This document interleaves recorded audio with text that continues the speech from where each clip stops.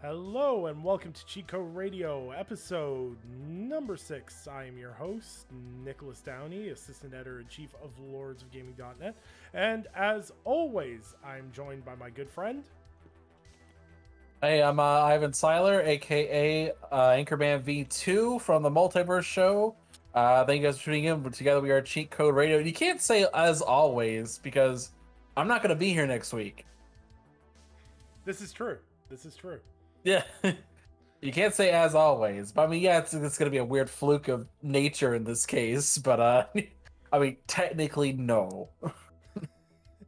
Exceptions to rules, I before E, except after C, except in beige, and etc., etc. Except a bunch of other words. Yeah, exactly.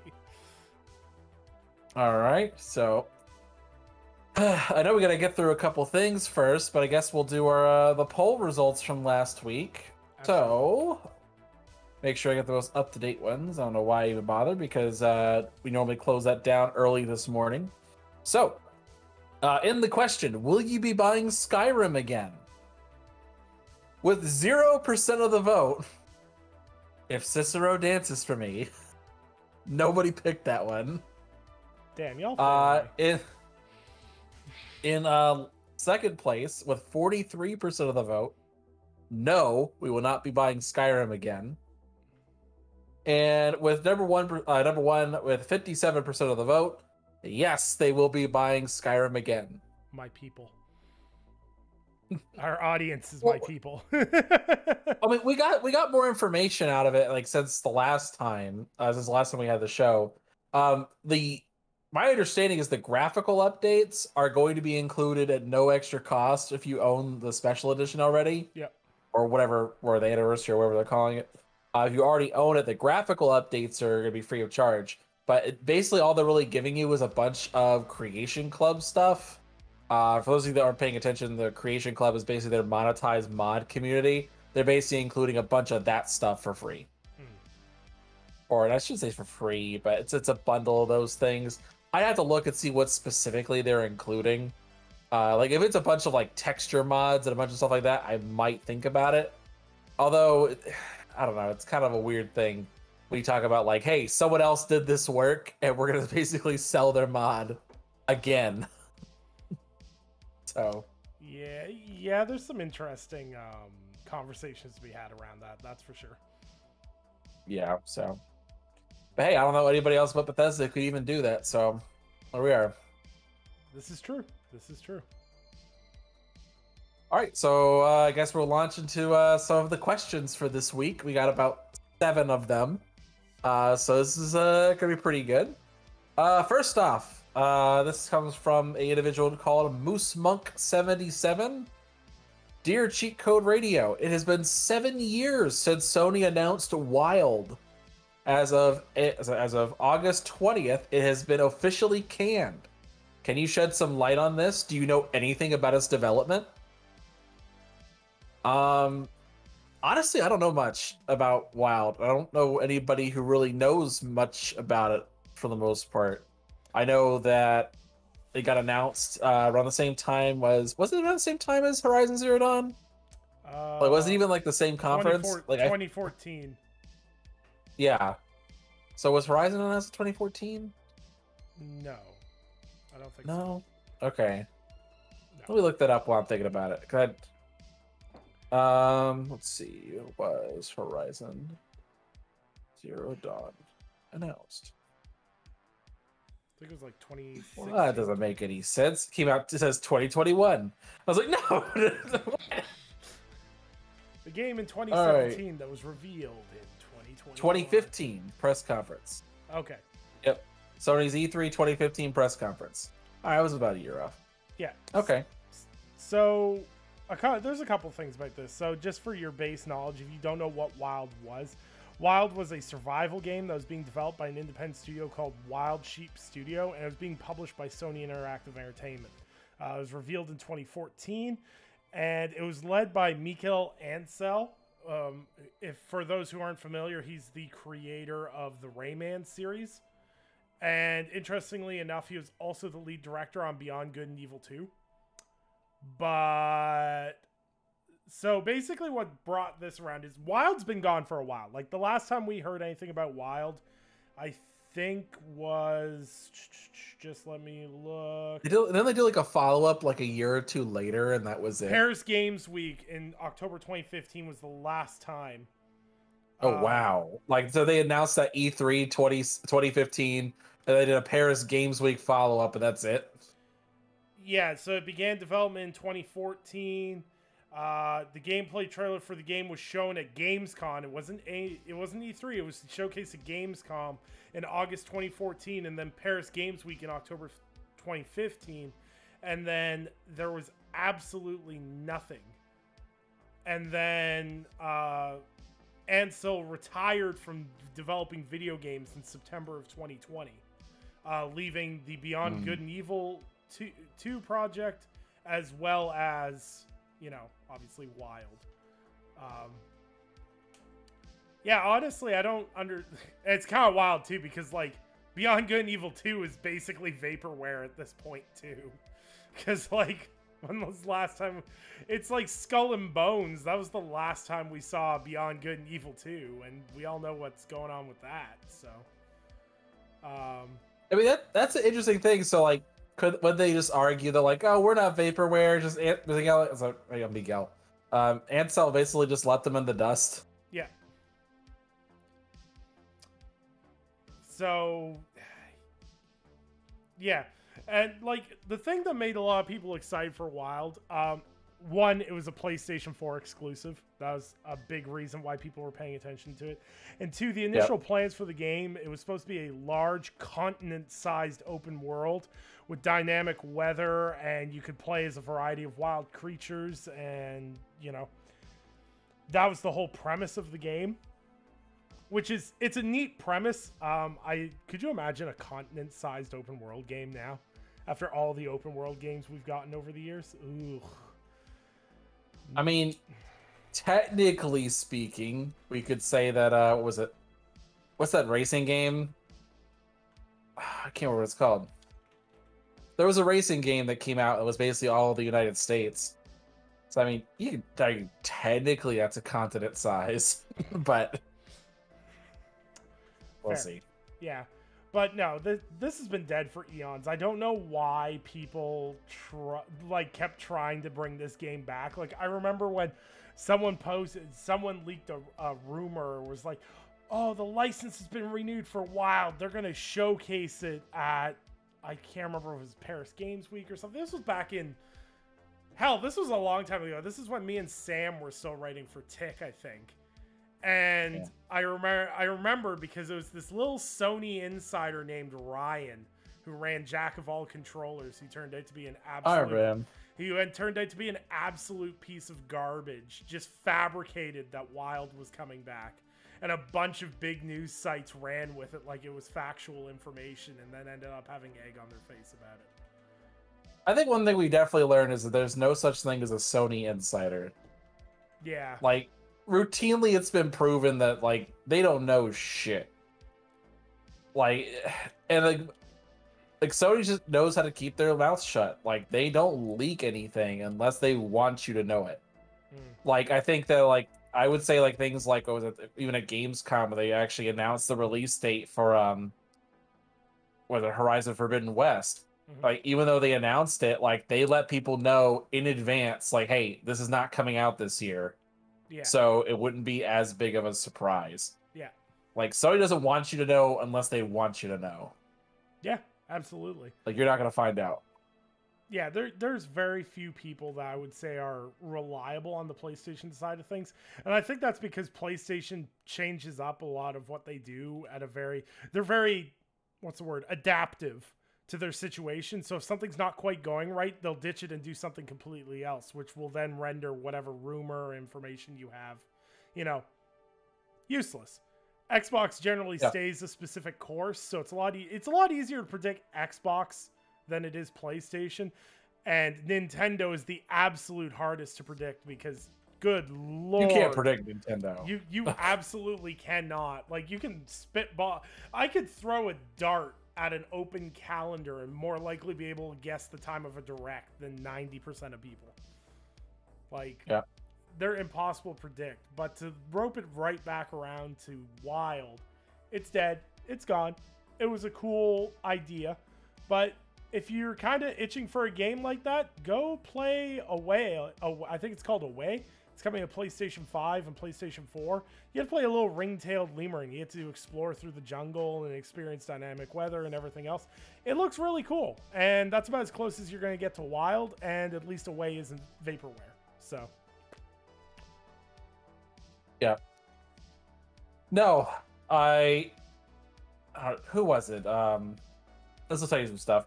I can't remember what his name was when he told everybody, like, when he used to be, like, famous, or, well, I say famous, roughly. Like, who was that guy who lied about going to a Naughty Dog secret showing for Uncharted? oh, Who's that God. guy? I can't remember.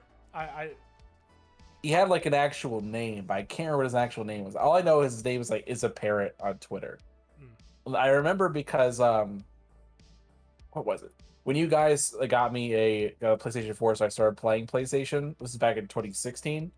I started playing a bunch of PlayStation games, and like as soon as he found out that I had a PlayStation, he was nonstop in my DMs asking what I thought about Uncharted. And I'm like, I made videos about you, how you're a piece of shit. And like how you're a liar and no one can trust you, and which was proven right.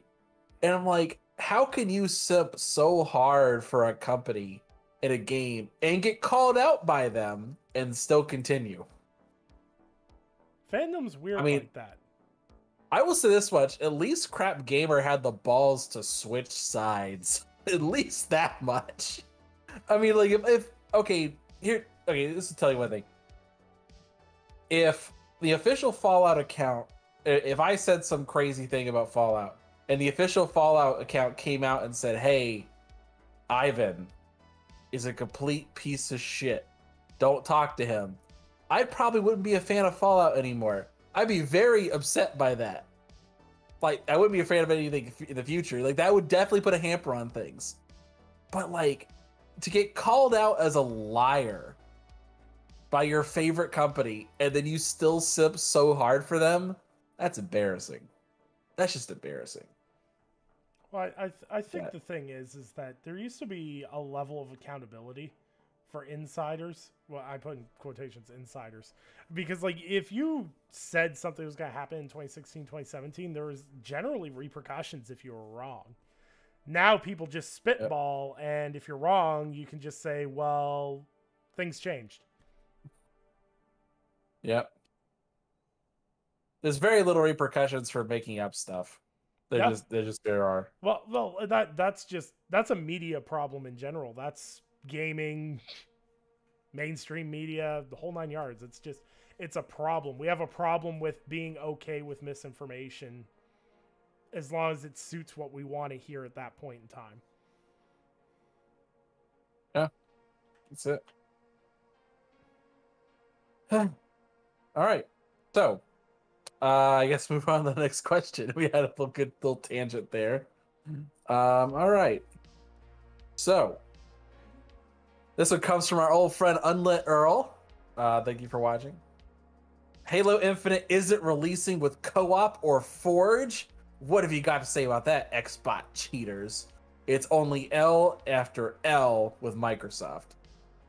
Now, I will say this question was submitted before the release date announcement at Gamescom. I will put that out there. I'm doing my due diligence to make sure he doesn't look like a total ass. So, what do you got to say, Nick? What do you got? You had to pull out the water for us. I've yelled about this Halo thing all week. I'm finding more frustration in the fandom itself rather than the actual announcements itself. But ultimately, I think what's really bizarre about Halo Infinite's rollout so far, because I'm going to talk about the rollout, because there's no point in talking about how, you know, they delayed this and they delayed that when we have a release date now. So, you know, this game is coming no matter what, December 8th. But what's increasingly weird to me about the Halo Infinite problem, we talked about this a little bit on Gaming Perspective, is how they're doing such an amazing job showcasing the multiplayer and, you know, impressing you with what they're doing on the multiplayer sides of things when that's the free to play aspect. The people that are paying $60 to play this, or, you know, if you're playing it through Game Pass, whatever the case may be, they have done nothing to sell you on the content you actually have to pay for in this game. Mm-hmm. And that's just really weird to me. And, like, I'd shut up if they'd show the campaign. Like, if they had shown the campaign with a release date, I wouldn't even be talking about this right now. But you are so unconfident in the campaign portion of this that you just show more multiplayer and then give the release date. And then you have the Inside Halo article that just released today. And guess what? It's all about the multiplayer. Mm-hmm. We're beating a dead horse. The multiplayer is going to be great. That's awesome. What about the part people actually have to pay for? All right, so here's my thoughts on this. Do you remember last year when they showed off the campaign and it looked bad? Yes. All right, everyone remembers that. Everyone remembers Craig and that sort of thing. Do you remember what 343 did after that? Delayed the game.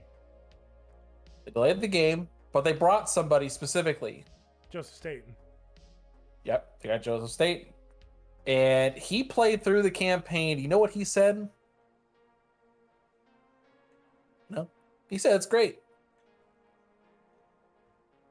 So here's my thing. If the campaign's great, why did they delay it a year? Here's a better question. And, you know, credit to a lot of people that have been saying it, but what were they going to release this game in last year? Oh, yeah, that's a very good question. It's a very good question. Now, my whole thing about it is really more just if the campaign's great, why did you have to delay it a year? So I think of it as this way. I think Joseph saw, and this is me purely speculating. I don't have any insider trading on this backing for this. I just want to say that this is just me speculating. I think he played the game and he said, "Okay, I see what the vision is here, and we're gonna tweak it a little bit to make it work." And the campaign itself wasn't the problem; it was a mishmash of what is the vision here. As a point of evidence for everyone else, prior to the last campaign trailer where we saw like Halo, was that a Halo? We saw Chief talking to new AI Cortana replacement. Prior to that, did you get any sense of like any emotional through line or anything like that? Nope. Nothing, right? Like it's just like, all right, there's some guy out in space. All right. Or like, oh, they're going to a Halo ring. Like there's no emotion, no story that you could really tell. You're just kind of in a new space and that's it. I think Joseph went in there and really just kind of cleaned up the vision and that's it. Now, I will say in terms of the rest of it, like Forge, co-op, multiplayer, the rest of it, 343, I think, is a relic of Microsoft's past. It's their largest studio. Please correct me if I'm wrong. I'm fairly certain 343 is their largest studio at this time. They have like several hundred people working in that studio. I'll even, no, 1 minute. I owe Cheat Code Radio a little more than just me speculating as to the size. I will look it up right now. Right.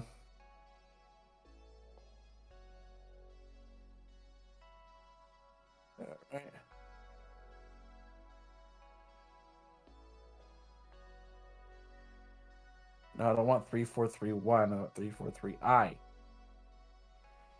Okay.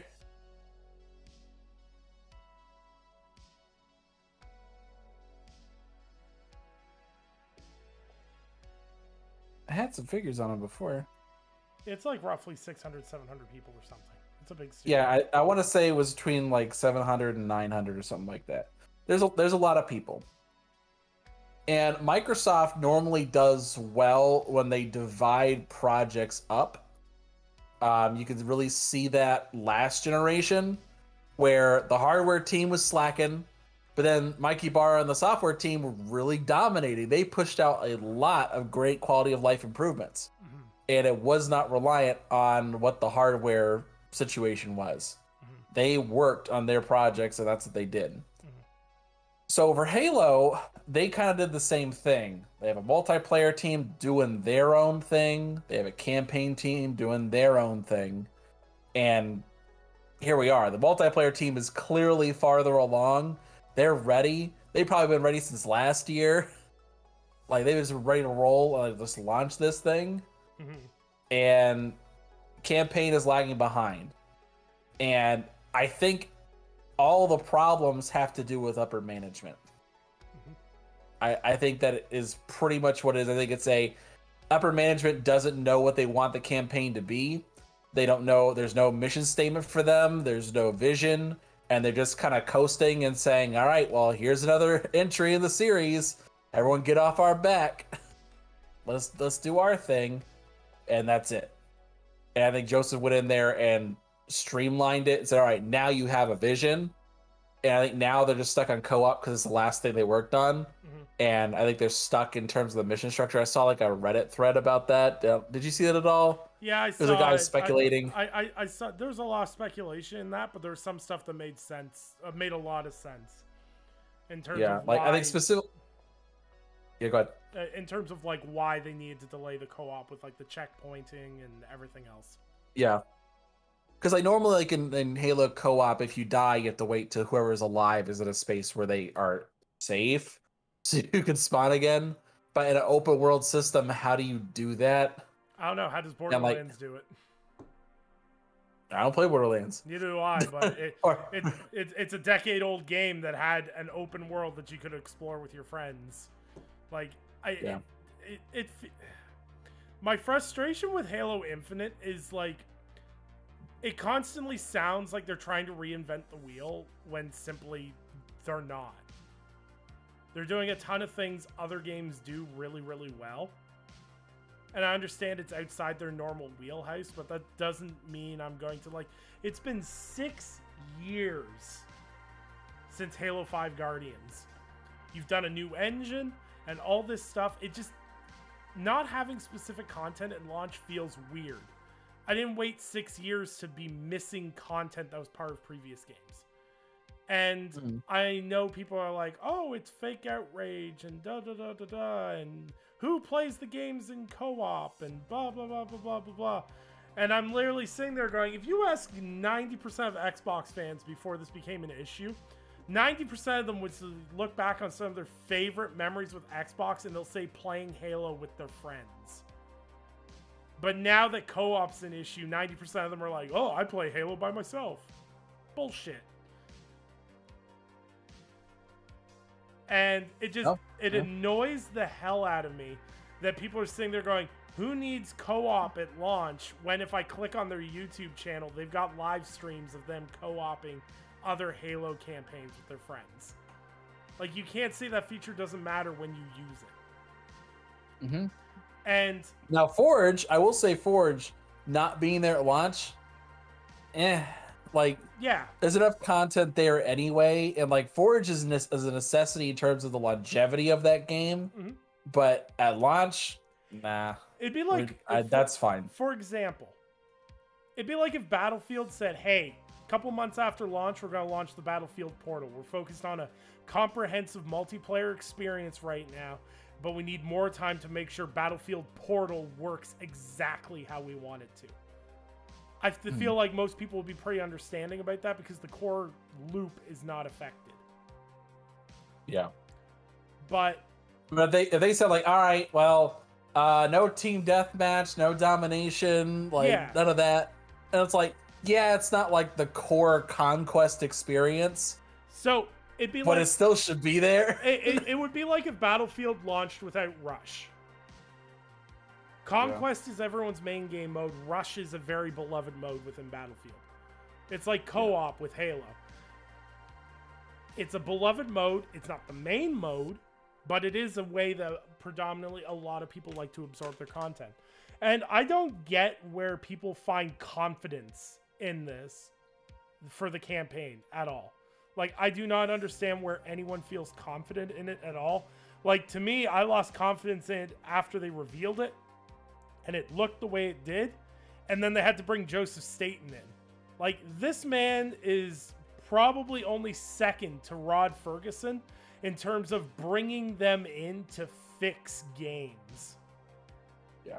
Because Joseph Staten came in at the tail end of Crackdown 3 to get that game out the door. Yep. So, I don't have faith in them right now in terms of the single player. The multiplayer looks great, and I'm playing it through Game Pass, but as someone who loves Halo, I just can't sit there and be like, yeah, no, this is fine. Don't show me the campaign to launch. I'm playing it through Game Pass. Why should it matter? No, it does matter. Yeah, no, I totally believe you. Like, it's...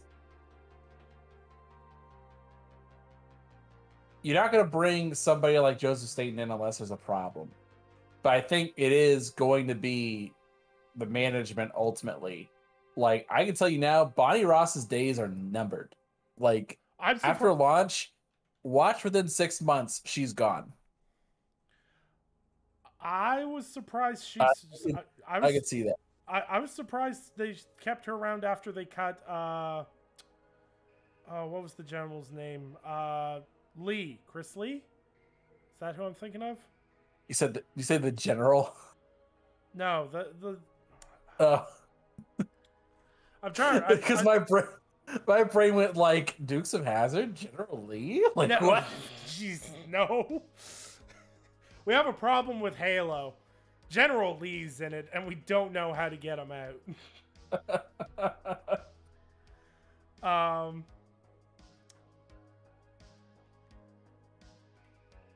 Yeah, Chris Lee. He was the Halo Infinite director. And he stepped down when it got delayed to 2021. Yeah. He was the partner studio head of 343. Mm. And didn't have much to say when he left. Yeah. It's management. Like I said, it's a management problem. And so like I would not be surprised if they go in there and clean house, because at this point in the game, everybody who actually wants to work on Halo is at 343. Yeah. Like they want to work on it, but the management, I think, is there, either don't care anymore or just are in a position where they just don't have any vision for the franchise and they just want the status quo to be maintained. Mm-hmm. And that is just not a possibility right now. Like, the status quo for Halo is not sustainable. Well, and that's too many other games have come in there and taken their market share away. That's the thing, is like Halo was cutting edge for its time. And you look at the FPS games that have come out since, Guardians released in 2015. That was a pre-Doom 2016 and pre-Doom Eternal era. Like, there's studios in Xbox Game Studios now that make better FPS games than 343 does. Yep. Like, what do you do? Yeah. I think now they're in a weird position because now they got like was it Splitgate? Splitgate is already Splitgate's technically in beta, but you can play it. I don't know, it's kind of like that weird spot that like Fortnite was, where it was in beta for like 2 years. Yeah. But it was basically fine. It was basically a full release title at that point. This is a similar situation with them. But like now, that's literally copying the Halo formula and even looks like Halo to an insane degree. But it's fun as hell. And I'm like, I don't know where Halo fits into that. Yeah. Like, you literally have guys just straight copying you at this point. What do you do when they can release before you? Yeah, like, what do you do when an indie developer does your genre better than you? Yep. Yeah, I don't know what you do at that point. Nope. But yeah. All right. Let me see here. Get another question here. All right, this one comes from Whiskey Fandango. What's your favorite soda? Dr. Pepper. Dr. Pepper. All right. It's a multitude of flavors in my mouth. I can't beat it. What was I was just talking about this with Jared earlier today. I really like cranberry flavoring in soda. Mm-hmm. Like when they make like a cranberry ginger ale. Yep. I love that. That's so good. What was it? A couple years ago, Mountain Dew did one. It was called Mountain Dew Merry Mashup, and like that was so good. I couldn't believe cranberry went so well. It was like cranberry pomegranate with Mountain Dew. It was such a weird mix, but it was so good. What else is there? But yeah, I don't really have any like loyalty in terms of that. Most of the time I drink tea. But yeah. Bloody British. Well, no, sweet tea, sir. We don't do that stuff. We do sweet tea here. All right. Next one. Oh, here's one that's interesting. This comes from Lucio Maine. Both you and Nick were big Overwatch fans back in the day. What do you guys think of Overwatch 2 so far? And what would it take you guys to get back? Well, without the obvious Bill Cosby-sized elephant in the room, in terms of Blizzard and Activision as a whole, obviously that's a discussion in itself, but we'll focus solely on Overwatch and Overwatch 2 as games.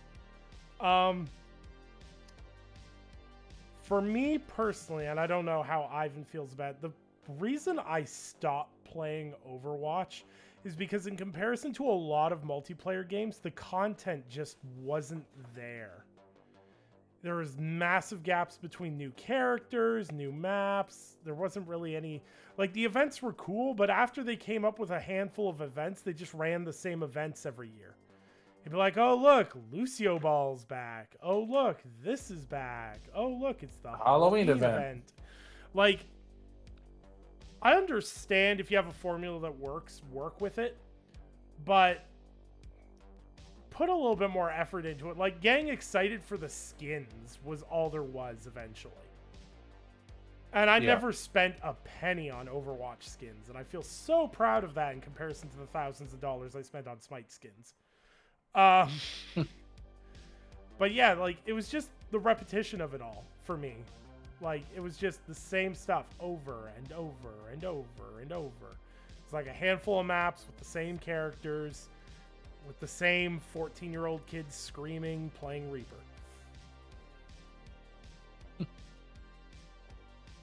Let's see. For me, I got into Overwatch when it came out in 2016.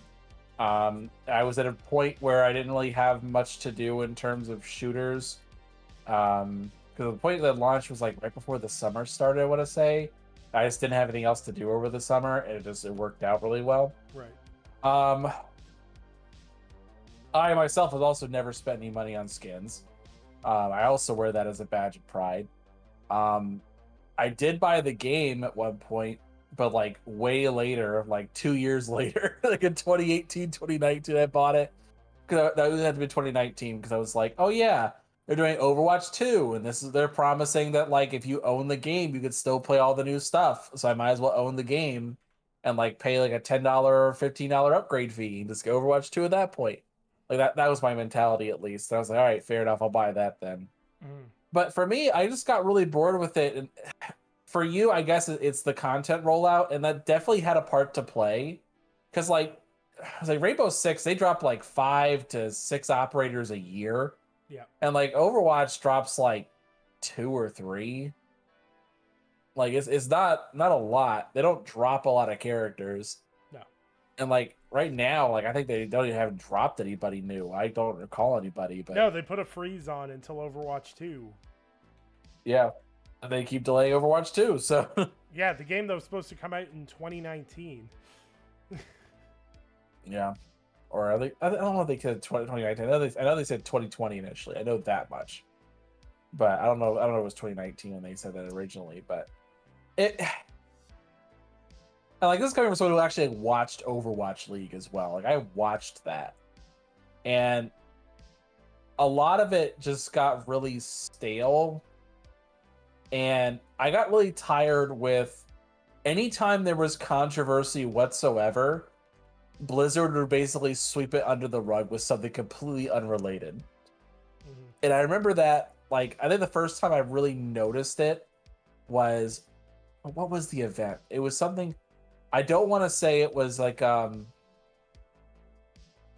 don't want to say it was the Shanghai thing, but I know there was another time, like, something came out and it was like, oh yeah, like Overwatch or Blizzard, something bad in the news has come out. By the way, Soldier's gay now. And it's like, that has nothing to do with this, and you're using this as a way to obfuscate from the criticism. Mm-hmm. And it was like, okay. And like it's not just like, not even just like once. Like they did this a lot. Yeah. And they always did the same thing too. It was always like, oh yeah, something else happened. Oh yeah, Tracer's gay too. And it's like, okay, why didn't you announce that a while ago? But the other thing too that really annoyed the shit out of me, and I know you'll agree with this too, story content. People wanted story content for the longest time, and Overwatch basically refused to give any. They waited like about a year, I want to say. It wasn't until like the anniversary of the Uprising event that they did, where they started actually giving some real story involved. Mm-hmm. It was like, oh yeah, like this is what we want. And like they just did a drip feed for years to the point where I just don't care anymore. There's more lore for Overwatch on Pornhub than there is in the actual game. Like it's just a drip feed, man. Like I don't want to do the drip feed content anymore. Like I want stuff. Like give me something. And like, yeah, I'm interested in some story content, but it's kind of too late now. Like the world's been around for over half a decade.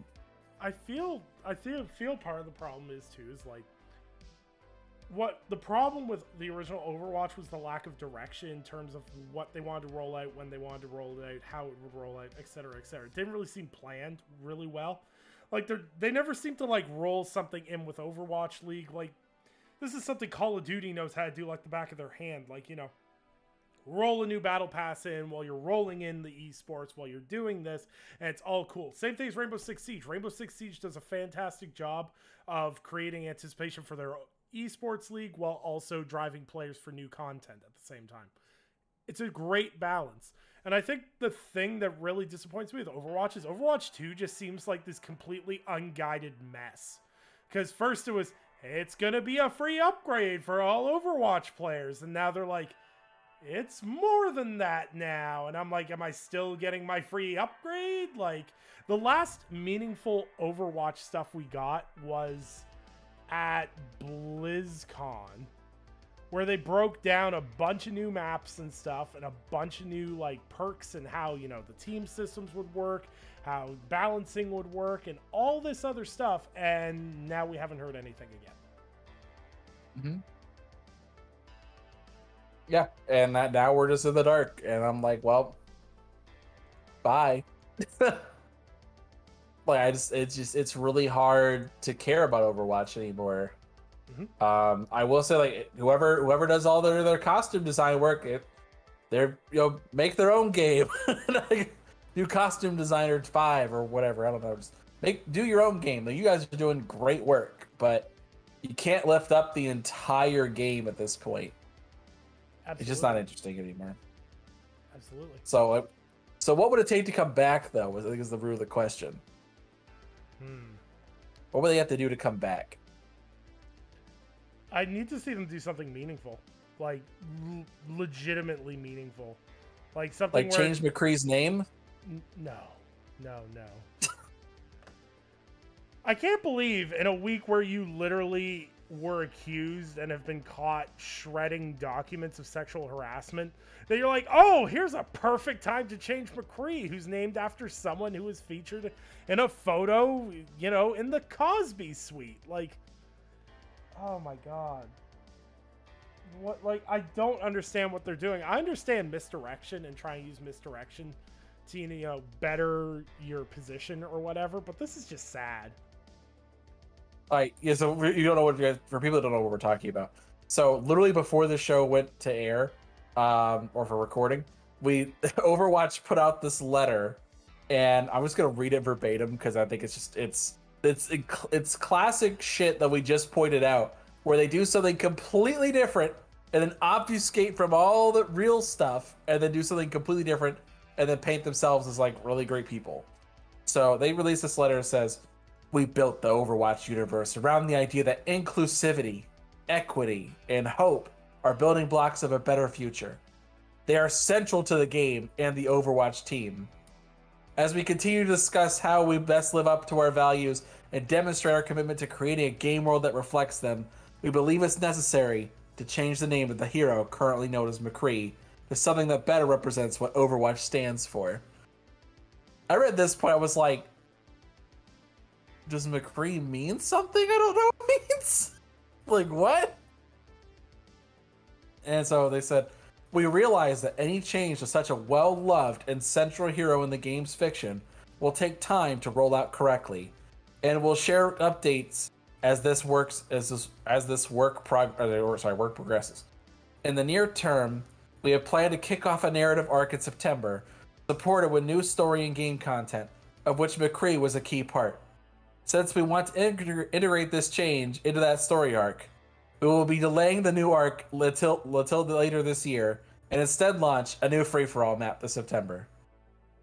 Going forward, in-game characters will no longer be named after real heroes, so real employees, and we will be more thoughtful and discerning about adding real-world references in future Overwatch content. This will help reinforce that we're building a fictional universe that is unmistakably different from the real world and better illustrates that the creation of Overwatch is truly a team effort. Work on these updates is underway, and they are just a part of our ongoing commitment to honest reflections and making whatever changes are necessary to build a future worth fighting for. We know that actions speak louder than words, and we hope to show you our commitment to making Overwatch a better experience in-game and continue to make our team the best it can be. Sincerely, the Overwatch team." And people reading this are like, what the hell is going on here? What? What I love, instead of doing any form of meaningful change, we're going to change the name of a character because we want you to feel like that's such an impact to us. It's like, we changed the name of a character. We're learning. No. Oh, and watch them not even really do it. Watch them be like, oh yeah, he feels really bad about something, so he adopted a masked persona. Oh my God. So he's the masked stranger. Yeah, that's just what you need in Activision Blizzard. Some guy wandering around the studio with a mask. Yeah, great idea. It was McCree all along. No.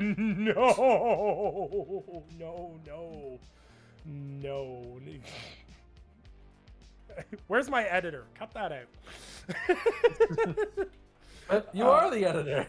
Damn it. But seriously, I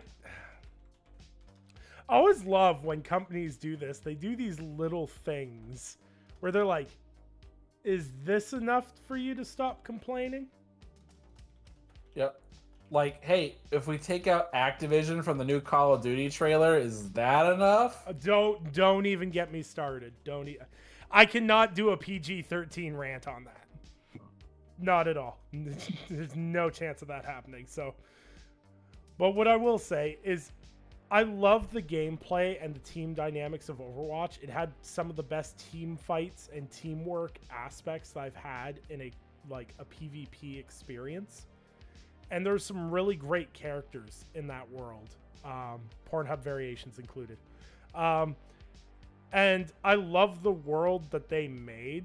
I wish they'd put more meaning into it in the beginning, because now it just feels shoehorned.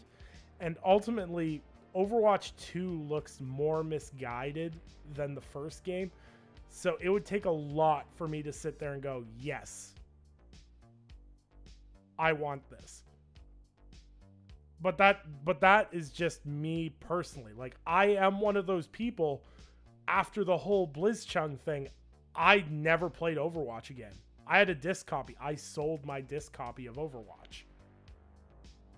Like, I legitimately, I don't mess around with a stand. If I make a stand on something, I don't do something, I don't do it. Period. End of story. I don't hide offline to do it. So I stopped playing Overwatch. And I don't play Blizzard games right now because of everything going on. And that's a choice. But Blizzard itself needs to make design choices within their games that are meaningful to its player base again, as well as solve the culture issues they have in their own studio before I'll go anywhere near any of their games again. Yeah. That's true. I think for me though, like in order to go back to Overwatch, like they're gonna have to get the game away for free. Like that's just gotta happen. Yeah, I definitely Like, am not putting $60 down on Overwatch again. You know, not $60 on Overwatch. I think their game is not worth $60 at this point. Like It's Activision. It's Activision Blizzard. It'll be 70. True. They'll probably do 70 too. Yep. But yeah, it's just definitely the product is definitely not worth that money anymore. And I gotta see some significant improvement on it, whatever it is. But the textures on Reaper's new coat. Yeah, they got nothing they can really offer me right now. So I don't know. It's sad. I played the shit out of Overwatch. I had a good time with it. Same. That was the one game where you, me, Fame, Mike P, and Sam would all cohesively sit down and play a game. Yep. So, but yeah, that's just kind of it for that. So, got nothing else to say about that.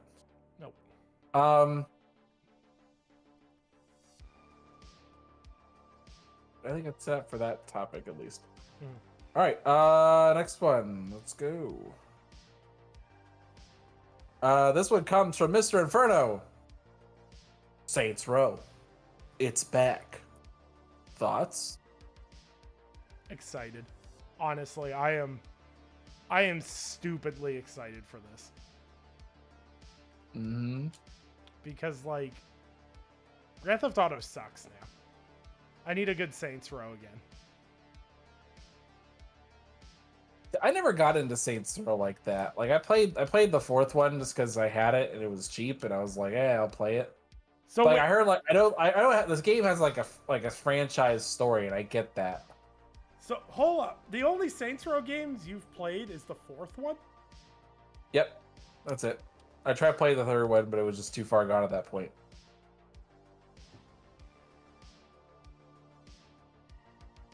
I don't know what to do with you anymore. Cheat Code Radio will now be looking for a new co-host. We record everything. I mean, you're getting one next week. Fair. But no, that's so weird because like Saints Row the 4, you could jump into Saints Row, the fourth Saints Row, and play it and be fine story-wise because the games aren't like super interconnected. Like, yeah, you'll know the characters and the people you'll, interact with more if you play the older games, but it doesn't really affect plot points necessarily. But like the fourth one was so bad. Like that was the worst game by a mile. Like, yeah. For me, the second one was perfect because it kind of blended like over-the-top humor with a really grounded and gritty story. So it's kind of like Grand Theft Auto, but if Grand Theft Auto had a personality that wasn't just ripping off various action movies from the 90s. Yeah. Because I'm sorry, Vice City's a ripoff, and so San Andreas. There's nothing at all original about either of those games in terms of the stories they tell. Yeah. But Saints Row 2 had a really phenomenal story. It was gritty. Saints Row 3 kind of got a little wackier. That's when you got the dildo bat, and, you smoked light bulbs, and, it got a little weirder. But, like, Saints Row 4 was like them going, how far can we take this? And with the reboot, they say they're focusing on grounding it and making it a more traditional Saints Row experience. So that means no more superpowers, I'm hoping, and I'm just excited for that because, like I said, GTA 5 hasn't done it for me since the 360 and the Xbox One, and soon to be the Xbox Series. But yeah, I'd love to just those goofy open sandbox games again, like Crackdown 3 and things like that. You just don't get those anymore. Mm-hmm. No, I agree with you, dude. Like, I had never really gotten into GTA either. Like, the first GTA game I could actually stomach myself to finish was 5. So that's mainly just because they made more of a effort to have a story. So at least for me, that's a major thing. Like, so for me, like, Rockstar is just kind of hit or miss for me. Like, immersion wise, they're great. Like, I can't, like, they go way too much detail for most of their stuff. So I give them props for that. But like, the only games I finished have been the most recent stuff where they've kind of gone away from their MO. Yeah. So I'm like, that should tell you, like, I'm not a big fan of Rockstar. Well, actually, I think prior to GTA 5, Bully was the last one I finished. That's a good game. So that is a good game. Yeah, see... But yeah. Go ahead. Good. No, go ahead, man. Like, see, for me, is like, Rockstar's constantly trying to ground themselves in realism, and I appreciate that to a certain extent, but I want them to take it to that next level with the realism, with what they've done with GTA 5 and stuff. Like, if I want to co-op rob a bank with my friends, I want to get to a point where I don't care if it's GTA that does this. Realistically, I only think Rockstar is the only developer that would spend the time to do this. I want to get rid of the magical bag inventory in a game at some point. Like, if I want to go rob a bank, I want to have to be able to, get out of my car. Yes, I have my handgun. Go to the trunk of my car, open the trunk, pull the shotgun out of the trunk, and then go into the bank. You don't get to hide it in your armpit and then pull it out once you're in the bank. Like, I want that level of detail.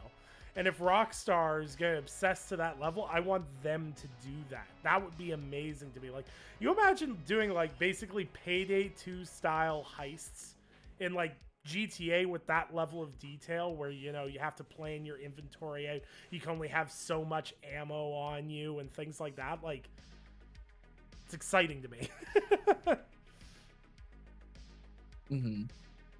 No, like, I think that's a thing with Rockstar, honestly, and I would like to see that level. And like, they got pretty close when it came to Red Dead Redemption 2. They got pretty close to that, where it's like, all right, you can carry 2 rifles and 2 pistols, and that's it. Like, like, if you want more, you got to go to your horse, and your horse has all the stuff on it. And I'm like, all right, fair enough. Like, that would be a fun trade-off. And like, I think if they made it so GTA specifically became a, hey, hyper realistic RPG light kind of situation, and well, maybe not RPG, but it's a long story, you make choices and things like that. If they did something along those lines, and then they said, all right, but it's like hyper realistic gameplay, but it's also going to be like, quirky parody level of story arc. Like, I think that would be fine. I think that'd be a good MO for them to have. But no, like, it just, I don't know, Rockstar is kind of weird. They don't they just don't make games I love anymore. Yeah, that's not really. That's the only way I can put it anymore. Is like, they just don't make those games that snag me in anymore. Like, Bully was such a unique game because it was like, hey, go be a dickhead at a private school. Okay. Like, yep. Like, they just made really different games for a long time. And now they're hyper-focused on one thing. And they're less interesting because of that. To me, personally. Yeah. No, I think you're right on that. But, like, okay, so, like, Saints Row, like, please correct me if I'm wrong. So, the thing with Saints Row was, I know they were going for that at least that side I mentioned before, where it was, hey, we're realistic, but we're gonna dial up our gameplay to 11. And I know Yeah, the first two Saints Row games were very gritty gang type games that were all about gang violence, big shootouts.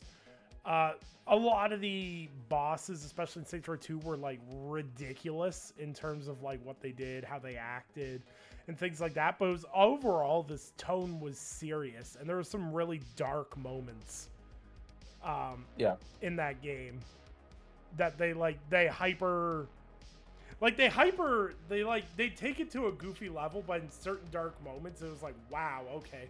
Like there's a specific scene that's seared into my brain in Saints Row 2, I think it is, and the one character, Gat, basically somebody kills his girlfriend in front of him, and they chase him out of the house and they chase him to this cemetery or whatever. And he proceeds to just absolutely lambaste this guy and just punch the bejesus out of him. And then when the guy goes to get up, he literally punches him through a tombstone. And the only line he's saying through this entire thing is, "Get up." And there's like a dark, ominous music in the background as he just beats this guy to death. And like, it's not the best acted scene in the world. It's not the most intense scene I've ever seen in a video game. But over a decade later, that scene is still seared into my brain because it just delivered an intensity that I was not expecting. And if they can find that and balance it out with less of the goofy run-up walls and groin-kicking aliens, then I'm in.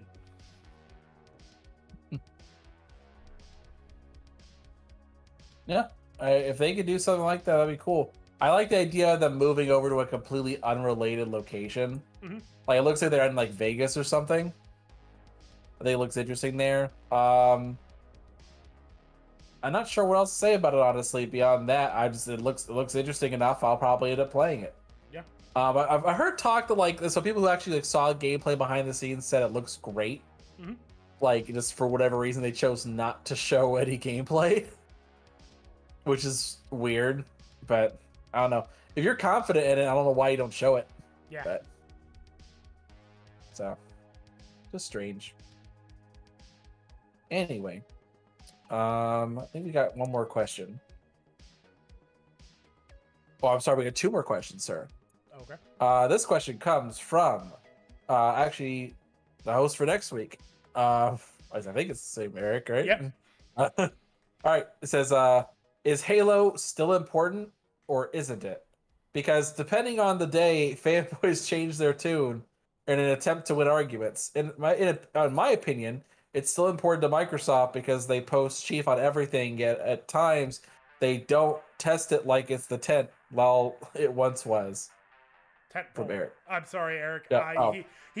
His phone. He literally texted. They don't test it like it's the 10th. I'm like, what? He literally texted. He texted the question to me, and he was like, "Oh, autocorrect screwed it up," and I never bothered to correct it when I put it into our podcast document.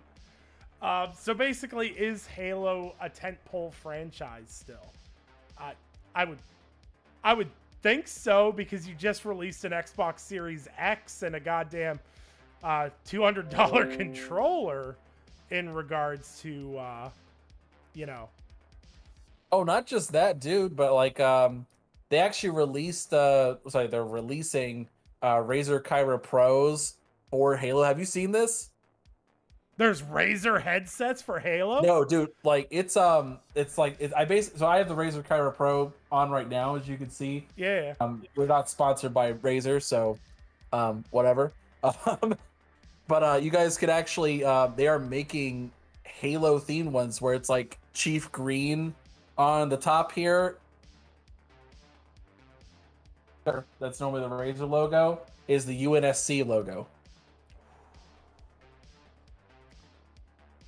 Do you remember the Lucio headset? No, I don't, but I'm not surprised.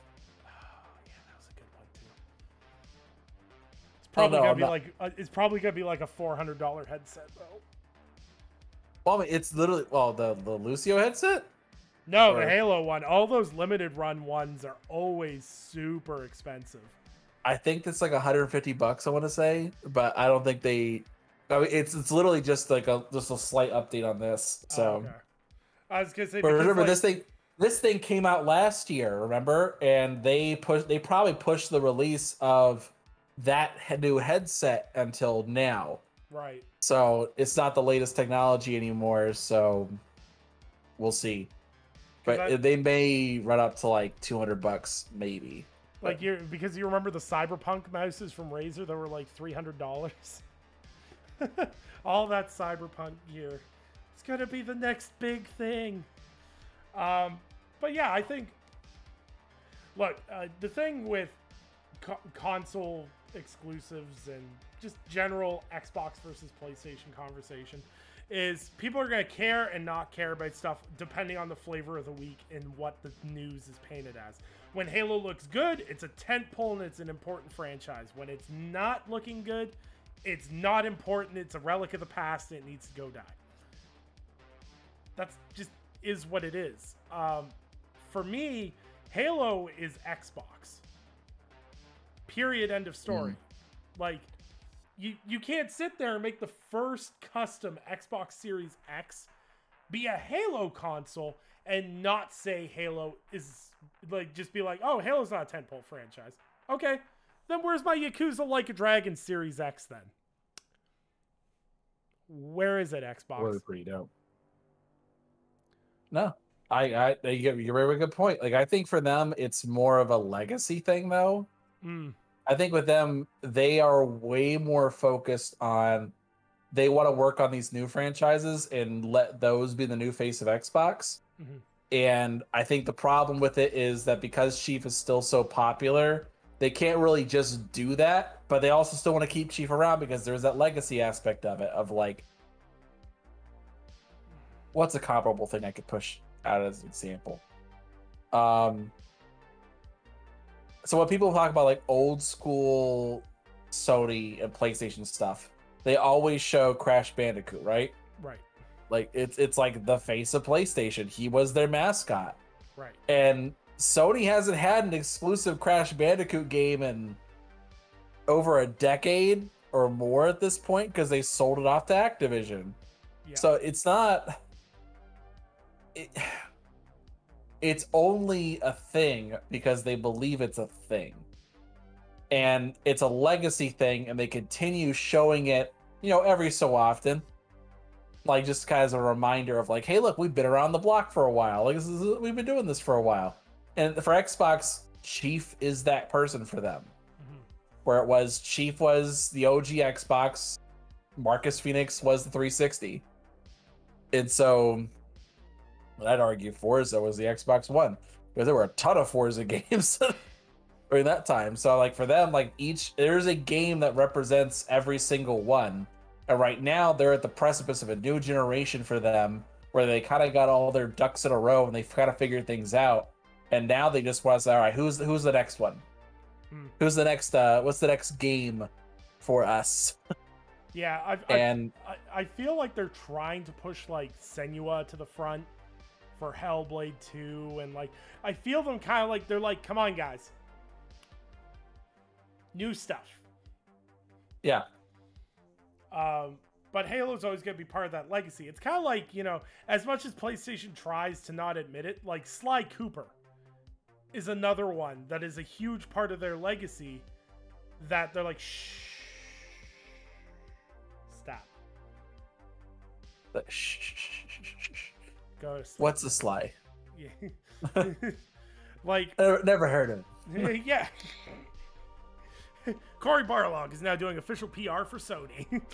Is there going to be a new Sly Cooper game? Never heard of him.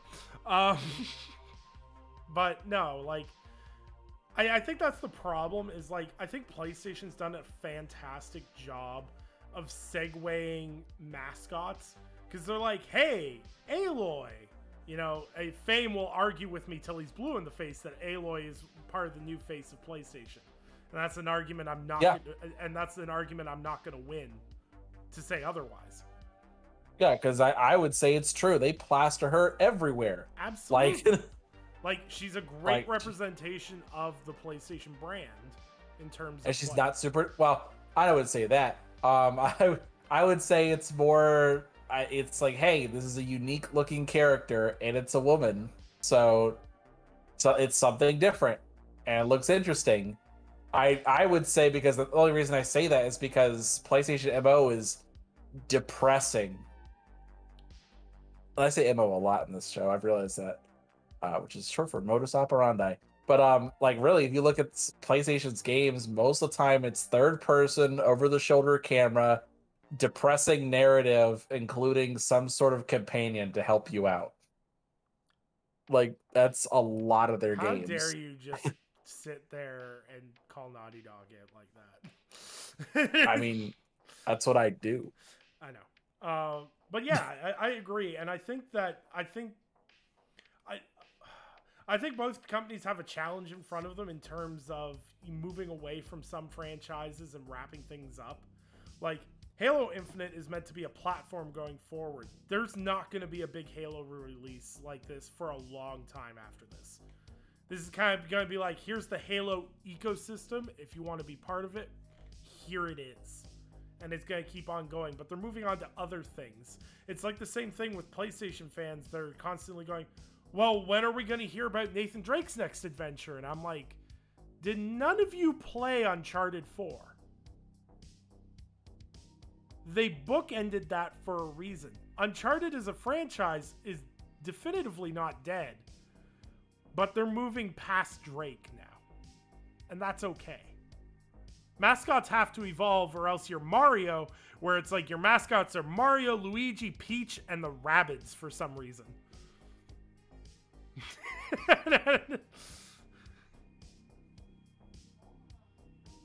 Yeah. I don't know, man. I just, with Sony in particular, they have weird choices, at least in terms of who they want to be their future.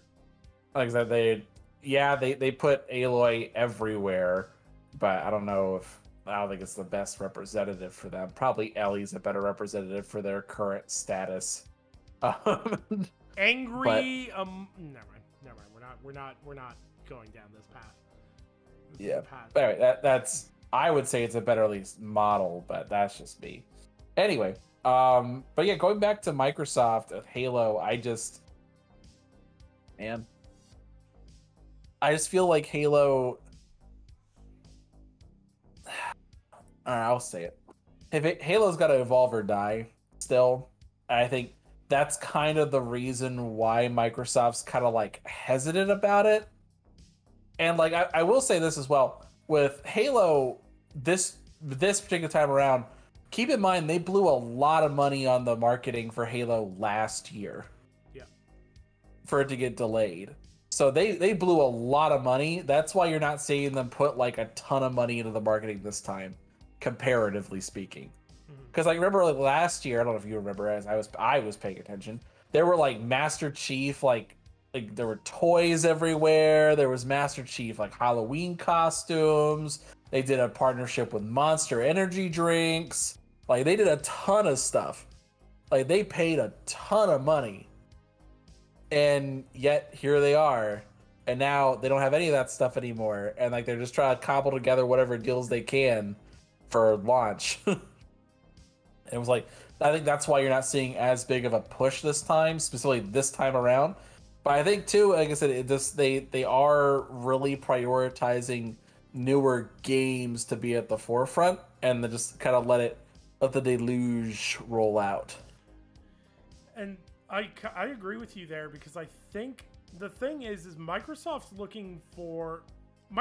tent has 4 poles right now, and they want to grow the tent bigger. They've grown the tent bigger. There's a lot more people in their tent right now, and they're hoping all these people that they've bought are going to erect more poles within their tent. Whereas Sony has expanded their tent already. They have their tent. They know how many people they want in it. They have their poles up, and they know what their kind of core direction is in terms of what they want to do. My only suggestion to Microsoft, and this is the strongest advice I can give to them, if you want to erect a pole in the Microsoft IP tent, specifically my pole, I need a Banjo game. All that sexual innuendo to lead up to Banjo. Jeez. All right, you talk about tentpoles. I don't think Microsoft is really doing tentpole, at least as their strategy. Like, figuratively speaking, sure, like there's tentpoles and stuff. But I think with Microsoft, they're not really doing a tentpole strategy anymore. For those of you that don't really know, the tentpole strategy really comes from, at least in the popular sense, from the movie industry, where it was, hey, you can release like 2 or 3 big movies, and those are the movies that have to do well. They're your big budget movies that make a ton of money back, at which you could fund the rest of your projects accordingly. So, like as an example, that's why normally you'll see Disney, they'll launch at least 2 Marvel movies every year, and those are their tentpole movies that do really, really well. They do a remake every time, and they normally have some sort of animation release that's has potential to make a bunch of money. That's what their strategy is, and that's what they've been doing for a very long time. A lot of companies do the whole tentpole strategy, and it works for them. However, the downside of the tentpole model is that if you fail, if one movie bombs or doesn't make as much money, more than just that is screwed. So, like, as an example, see why I redirect that a little bit. So, as an example, like if you have Warner Brothers and let's say you're doing a Batman versus Superman movie, or more specifically, a Justice League movie that's supposed to be extremely important, that gets delayed and has reshoots and costs a lot of money to make and market, and then it makes $600 million and doesn't even break $1 billion. $600 million is a lot of money. That's great, but it doesn't match to what you put the money you put into it. Right. And so that hurt them and the rest of their little industry there. And so the tentpole model, at least in terms of games, Microsoft traditionally would be like, all right, here's our either Halo or Gears is coming out this year. Here's another Forza and some random game. Right. And they would do that. They drop it around the holiday. These are our tentpole games. So an example of this model, like PlayStation would be a pretty good example of a tentpole model. So for argument's sake, the failure in that model is something like, I'll use Days Gone as an example, is a failure in that model. Because Days Gone, while it was highly successful and profitable, spent a lot of time in development and cost them a lot of money. So their margins weren't as good, which leads to the decision to not make a Days Gone 2, correct? Under that model. Partially, yeah. Okay. Although I think with Sony, they're way more interested in review scores than it comes to actual money. Like, money's important. Money is always going to be the ultimate deciding factor, but they really care about review scores first and foremost. And Days Gone was not reviewed well. But, like, it sold more than a lot of other titles. And, like, I would say it made its money back, but these were all problems that could have been fixed. It wouldn't have been an issue, but here they are. Yep. So I think that's also a factor that needs to be considered. Mm-hmm. But like I think when Sony, like let's say last year as an example, because last year was a good example. They had at launch, it was not at launch. Well, let's say at the beginning of 2020, it was supposed to be like in February originally, but they pushed it back to June, like I predicted back in 2016 when it initially was announced. Last of Us Part 2 came out, big game, big tentpole, made a ton of money. Ghost of Tsushima came out like a month or two later, did really good, made a bunch of money. Here we are. They're talking about sequels, doing a director's cut, expansions, all the rest of that stuff. So that's great. And then like by the end of the year, like they weren't really doing any tentpole stuff, but it was just little things that would make some money. Like here's a standalone DLC for Spider-Man. With Miles Morales. Here's Demon Souls remake. Right. Like the sales from Ghost of Tsushima and Last of Us Part 2 funded those other projects. Right. So I mean that benefits them. And whether or not those games succeeded or failed didn't matter. It was basically bankrolled off of the success of the other projects. Yeah. Okay. It So does. I think that would be a thing. But I think Microsoft's moving away from that model. I think for them, it's like, because they're not really concerned about how many sales they get, it's about subscribers now. Mhm. I think for them, they care more about user engagement first and foremost. Mhm. But I also think it's more about having routine amounts of content come out specifically. Mhm. And that's their number one concern. Absolutely. So tent poles in the Microsoft franchise, in the Microsoft tent would be like Raz from Psychonauts 2, the brother from 12 Minutes. And we can't spoil that yet. They haven't had a chance to even play that. I'm not spoiling anything because most people won't get that far in the game. Yeah. But no, I think with them, for Microsoft, they're not really concerned by having like 4 giant tent poles and that's what survives. It's just more like, all right, we're putting out a ton of games. Some of them may hit, some of them may not, but it's gonna go around.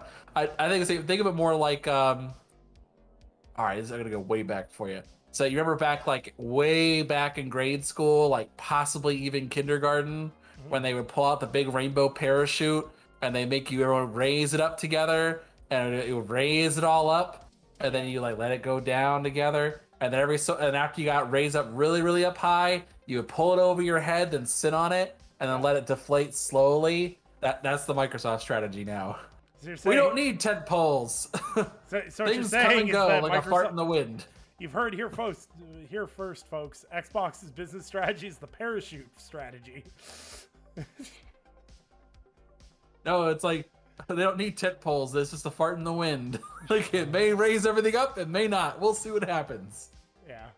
Well, and at this point in time, it's hard to argue content value of what they're doing. Like the past few weeks have been insane in terms of what Xbox is dishing out right now. So, you know, their models get paid dividends eventually. It's just, you know, they had to get there.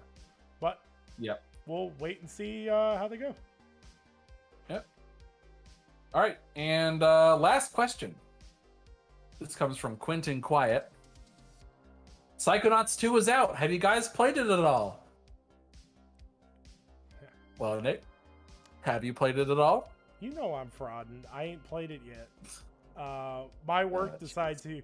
Every time I feel like I say this at least once every like couple of months, where I'm like, work's finally calming down. I'm gonna get to have some free time. I'm gonna get to play some games. I'm gonna relax. I'm gonna have a good time. And then the next day, everything just gets thrown in the gutter. I've just endlessly been working this week. I get like an hour to game a night, and let me tell you, I spent most of the time just staring at the home screen going, I'm so tired. So no, I have not played any Psychonauts 2 yet, but I plan to tomorrow and then a bit on Sunday. Right. I have been playing it. If you guys are watching us on YouTube, like that's my gameplay. I played for 2 hours. I will not be streaming any more of it. I enjoy it way too much. I don't like streaming games I like too much because I especially this game where like there's so many little jokes and stuff. I think you have to play it to experience it, and I'm not playing any more than the 2 hours of gameplay that you have there. So I'm not going to show it to you that way at least. So don't expect any more content from me. Now Nick may do something, but I'm not going to. All right, so I had never played Psychonauts before like last month.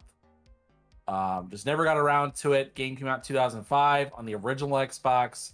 I just never got around to it. Never heard of it really. I was like, well, Psychonauts 2 is coming out. I mean, Psychonauts 1 is on Game Pass. I guess I'll give it a shot. But I played it. I beat that thing in a weekend, and I loved it. Every minute of it. Such a blast. Love the dialogue. Narrative is just on point, and like the level design is just excellent. They deal with mental illness in a very interesting way. Like I would say prior to Hellblade, like I don't think any other game had tackled mental illness in a unique way like this before. Mm-hmm. I'm sure there's probably some like weird indie game I hadn't thought of that's like, oh yeah, they did that, but like this is actually interesting, actually fun. And I played this one like with the expectation of like, all right, it may be a little worse than the first one. I mean, it's 16 years later. Um, this game went through like a lot of weird troubles. Um, things like, all right, funding problems, getting bought out, um, just all this random little stuff they had to deal with. And I'm playing it now, and it's like these are all ideas that are like equal, if not better, than the first one. Hmm. Like just crazy stuff that I'm like, wow, like we're gonna like deal with like inception levels of like thinking. Like, all right, how do you change someone's mind and like personifying it and making a mental connection, or dealing with like addiction as a concept, and just doing little things like that. I'm like, wow, like this, they put a lot of thought and effort behind this. This is great. And then like not only doing that, but then like the first time I played, I kept dying initially because like in the first game, there's not a lot of like enemy variety. Mhm. Like it's mostly just kind of reskins of the same few enemies, like mostly sensors. But like they introduced like 4 or 5 new enemy types like right out of the gate. And you're like, what? Like, how am I supposed to fight these guys again? What? And like everything about it is just so well thought out. And I'm just like, wow. I just like I'm struggling to think of problems with it. And normally I'm a very critical person. I'll at least acknowledge when there's a problem, but I'm really struggling to find any legitimate issues with this game. Like I think the only issue I've seen, and I've only seen it because I'm playing on Series X, which is the superior version of this game right now. Um, there's a little bit of texture pop in, but I mean like a quarter second sometimes with flipping between cutscenes. You'll see like the higher detail stuff on like Raz's jacket takes like a quarter second to pop in sometimes, but that's it. Like that's the only thing I can see wrong with it. And I'm just like, I've met Tim Schafer. I think he's a dick, but I got tip my hat to him. Like this is great. I'm like, game's got to recognize game. I gotta put aside personal beat to experience this quality masterpiece. Like I'm loving this game. Like definitely top 3 game of the year situation for me. I need to get Tim Schafer on a show with you and me. Yep. You gotta do it. Mm-hmm. You just Hey, you can get him. Do it. I'll ask him what happened to my business card. What'd you do to it? For those of you who don't know, so I went to E3 back in 2016, and I remember I saw Tim Schafer. Never played a Double Fine game. Never cared. I saw him and I was like, I could probably get him for Tick Podcast. I go up to him, say, hey, Mr. Schafer, it'd be a pleasure to have you on the show. Something like that. Here's my business card. He's like, he looks at me, just kind of takes the card and like walks 10 feet and just throws the card on the ground. I was like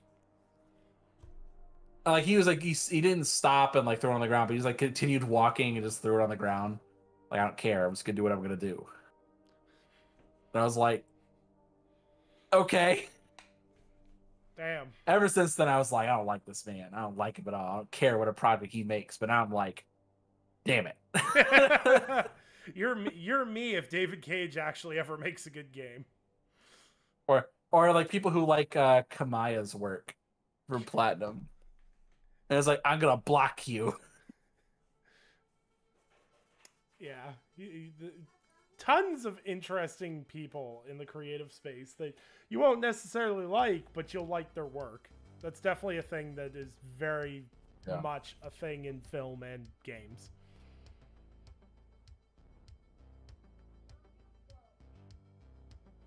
Yeah. So, I don't know. Did you play the first game, Nick? Yep. What'd you think of it? I loved it. Like you said, you covered a lot of it in the base. What I just like about it is it's just kind of like there's something about platformers from that era that is just so good to me. I can't put my finger on it. I've tried to write about it before to try to explain what it is, but there's something so special about that era to me that it's just such a hard thing to put a finger on it. But what I appreciate about Psychonauts the original so much is its ability to touch on like adult tones while being a platformer. Right? Like that's just something we don't see a lot of. Like when you think emotional games, it's typically third-person action games that portray, you know, things that make you feel emotions or something. It's a story that's meant to make you feel emotional. I found Psychonauts just kind of made me sit there and go, huh. It just kind of makes you mull things over in your head and it just gets you thinking about things. And it's really weird to have a platformer do that because you think of like how brain dead of an experience like Mario 64 is, right? Like you can play, like Mario 64 is one of my favorite platformers of all time, but my brain is distinctly turned off while I play that. Whereas I feel like with Psychonauts, my brain is like in hyper mode, just thinking through everything because it talks in a way that I can't describe it. I feel like an idiot, but I can't bring those thoughts around. As someone who's like struggled with mental health for so much, to have a game that just like clicks like that is just, it's so cool. Yeah. No, like it's really a blast. I think prior to this, my favorite platformer was Banjo-Kazooie. No, Psychonauts is. That should give you that. Yeah, like it's better than God tier Banjo. Yeah, it's great. So, I can't wait for you to play it, man. Can't wait for you to play it. It's gonna be interesting. Yeah. All right, so I guess that leads into our main topic. So what's our main topic this evening, Nick? So, we're going to talk about some of our favorite games so far since the launch of PlayStation 5 and Xbox Series consoles. So, the whole premise of this is up to the date this show is recorded, until up before the release of this current generation's consoles. So this can include anything on either platform or wherever the case may be.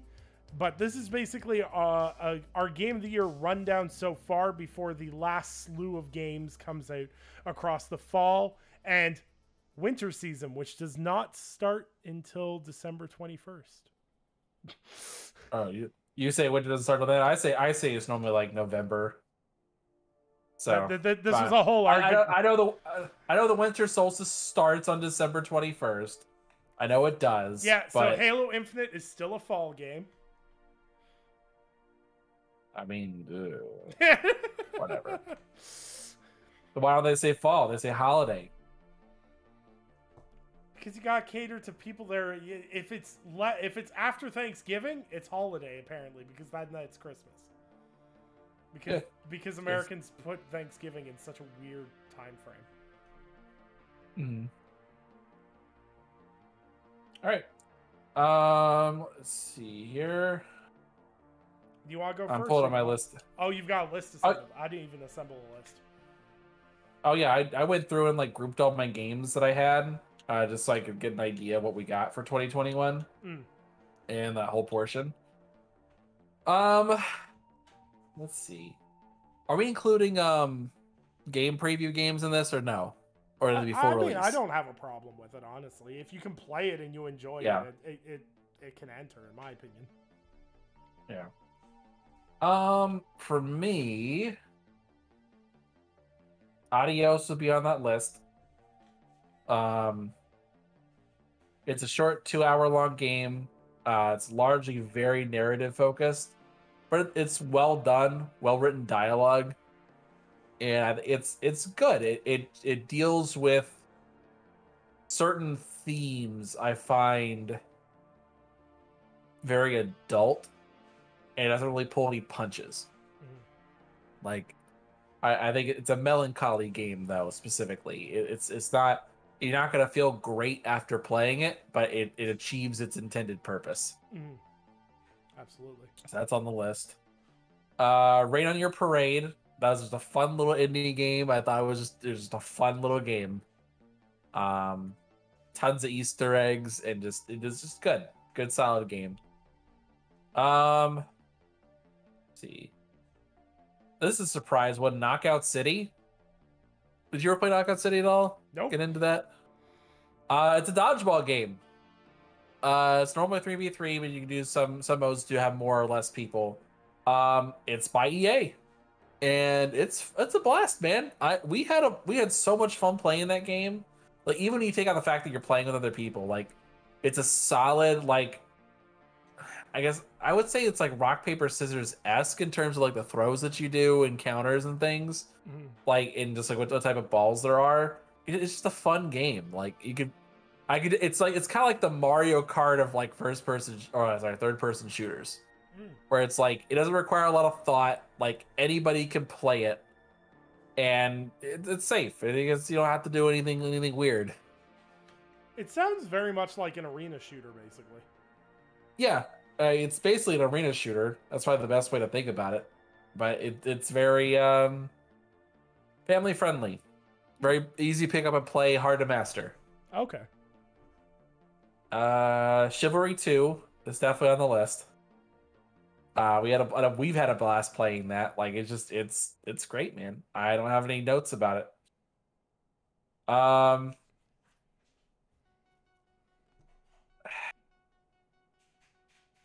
So other than that, like there are other games I've played. Like, I played like the Ascent, Flight Simulator, Splitgate, Hmm. Hades. Hades came out last year technically. I'm like, those are okay, but like probably right now at least, like Psychonauts 2 is the top of the list. I may have like a recency bias towards it because it's the last thing I've been playing. But I've been having a blast, but I've already talked about how much I like the game, so I'll let you take it from there. What do you got?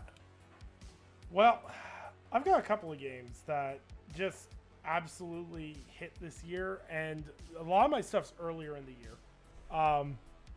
So for me, one of my most memorable games I've played so far this generation was launch day on my Xbox Series X and booting up Yakuza Like a Dragon. Like, I Shit, forgot about cannot that. I cannot tell people how good that game is. I do not like JRPGs typically, and I love that game. The characters are hilarious. There's a deep emotional story. Your side quests and your typical grinding that is in a JRPG is so memorable because there's all these weird characters, and it's so human. And so many more people need to play that game. It's on Game Pass right now. Go download it. Go buy it. I've got the Steelbook. Eric was good enough and sent me the second Steelbook because he had duplicates. Like, I love Yakuza Like a Dragon. It's by far one of my favorite games this generation so far by a mile. A second one is obviously, this one is a no-brainer for a lot of people that know me. Hitman 3. That came out in January. One of my favorite stealth games of all time and the best Hitman game by a mile. It beats the brakes off every past installment. It improves so much of the game mechanically, as well as making it perform in a much better and more fluid way. That just everything felt so much better with it, while also adding a cohesive narrative to the game and like wrapping up a detailed story. And it was so good. Like, I want to go back and unplay that game to replay it again because it was just it's so good. And I know IO's doing other things now, and they're looking to the future, but I so much appreciated that. And I think the most exciting thing about the Hitman 3 launch was seeing so many people that had never touched the franchise before jump in and play it. I'm such a nerd when it comes to that stuff. When I see people jumping into games that I love, I'm just like, yes, I hope you like it. I hope you like it. Like, it's such a weird mentality to have. Like, I'm not like hyper aggressive about it like a lot of people are online, but like, it really brings a smile to my face when I see someone being like, oh, well, I've never played Hitman before, but I loved Hitman 3. Like, I did a Hitman 3 spoiler cast on my channel with 3 people who had never played Hitman games before Hitman 3 had come out. And we all talked about how much we loved the game and how they wanted to go back and back play it. And like, that's just such a great feeling to have. And I wouldn't trade that launch for anything right now. And my final one is going to be Ratchet and Clank on PlayStation 5. Because I felt giddier than a kid playing that because I grew up loving like the Sly Cooper games, the Ratchet and Clank games.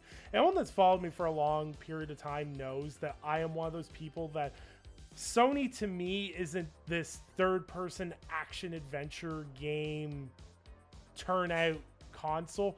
To me, like the PlayStation, what made the PlayStation so special was games like Ratchet and Clank, Sly Cooper, Radiata Stories, games like that. That's what drew me to PlayStation in the first place. And to play a fully imagined Ratchet and Clank game in like a triple A scaling to the degree it was, awesome. Yeah. Yeah, I got nothing to say about Ratchet and Clank. Like it looks great, man. But I will say I forgot one title because technically we're including from last year because the games. Assassin's Creed Valhalla. Really? Yep. Like I think like they really like backloaded that game. Like all the best missions are towards the end, and we've talked about that like on the first episode of the show. I think they backloaded the game in terms of the best quality missions, but like that platform itself is just fun. And like playing Assassin's Creed at 60 FPS, like I can't go back. Absolutely. Like I can't. Like the fact that they came out and said Odyssey is going to be there, they updated Odyssey to have 60 FPS now in Series X. I'm like, all right, let's go back and finish this game. So, but yeah, man, I had a blast with it. That's awesome, man.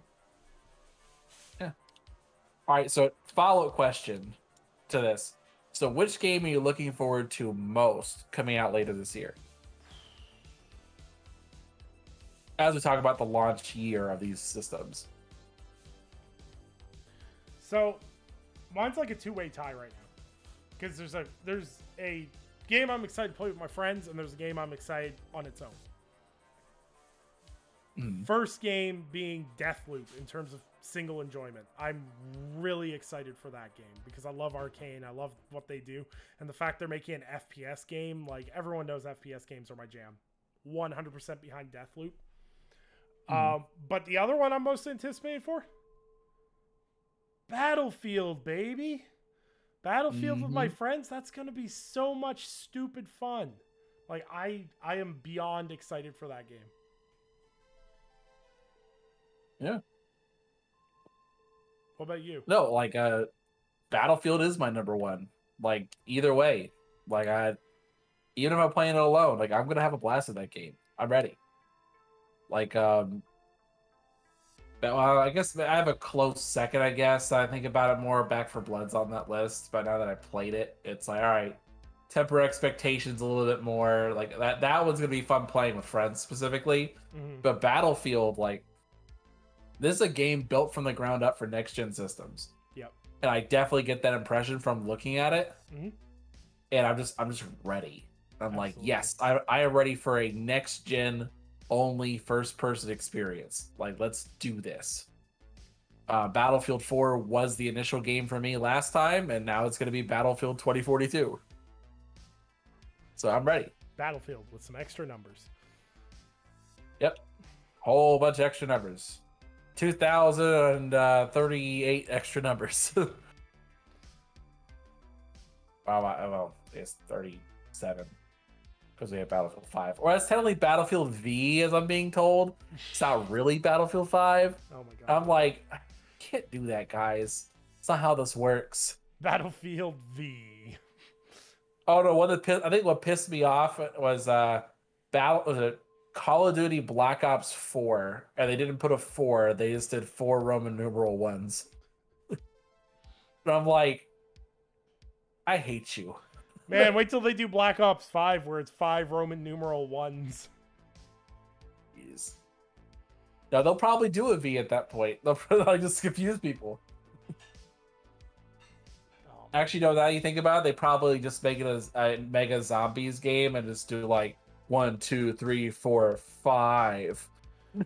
Like tally marks. Oh god, it pains me because I know you're right. They'd probably do something like that. I agree. It'll happen. Oh boy. So But we Anyway, got a poll question to wrap us up, don't we? yep, we got a poll question for this week. So, the question for this week, and please, guys, please go and vote for this stuff. Like, the fact that no one voted for Cicero, that's just sad. That's just genuinely sad. All right, so question is, who do you think has the winning strategy for this generation? Xbox with the classic events model or Sony with the state of plays? So a little bit of backstory with this. What we're talking about is this generation, we've definitely seen Microsoft has stuck to the model where they are pushing out their games one by one, and they're going to be having events like throughout the course of the year, doing these little things like with Gamescom or doing them with XPlay or QuakeCon or whatever else there is, where they're going to be releasing information bit by bit over the course of these events. And Sony has basically abandoned all events, and they're really just kind of doing state of plays for all their major news, and they may show up to an event on occasion to just show one thing or something like that, but it's not a regular amount. So which do you think is going to be the successful model? Option A, state of play is A-OK. B, X conferences forever. Or C, neither, Google Stadia silence. Wherever you do, don't make the mistake I do. Do not mention Google Stadia on social media, because the thing is that Google Stadia fans have so few things to play that all they do is name search people that tweet about Google Stadia and endlessly harass them. I made a joke about Google Stadia fanboys, and a bunch of them dogpiled in and were like, well, actually, it's one of the best gaming platforms right now. You'd know if you had one. And I'm like, oh, okay, cool. Have fun playing whatever it is you're playing over there. Yeah, it's like, what was the last Google Stadia game? I don't know. They canceled all their first-party studios. Let's see. Oh, they got games coming soon, though. Like I'm just looking at what they have. Borderlands 3? Assassin's Creed Valhalla's DLC. Ooh. Life is Strange True Colors. Merrick's Market. FIFA 22. They have Far Cry 6. They got that. Riders Republic. Basically just Ubisoft titles. Farming Simulator 22. Super Animal Royale. Young Souls. Windjammers 2. Zorro the Chronicles. You see this? This is me cozying up with my mic right now. Because this game list is making me sleepy. But, yeah. Answer that poll. Get involved. It's a great time. Yeah, we'll post that tomorrow when the show goes live, or today when you guys watch it. So that'll be a thing. I know Nick's tired. Look at his eyes. They're drooping right now. Look at him. He's so tired. He just wants to go to bed. I am one sleepy boy. But yeah, another great show in the books. Episode 6. Go vote on that poll. Don't forget, check us out on Spotify, YouTube, wherever you choose to consume your podcasts. Ivan, where can people find you? You guys can find me on Twitter at Multiverse Show. I also stream on Twitch. That's where you see most of this gameplay if you watch us on YouTube. At Multiverse_show. You can also find me on YouTube at Multiverse Show. We normally do a show on Monday nights, so we're on a little bit of a break right now. Because I'm busy with wedding things for my brother. So fun times there. Pretty much good to go after that. You want to find me on Xbox? It's Anchorman V2. PlayStation, Nintendo, wherever else, same thing. That's it. That's all I got for you guys. Right on.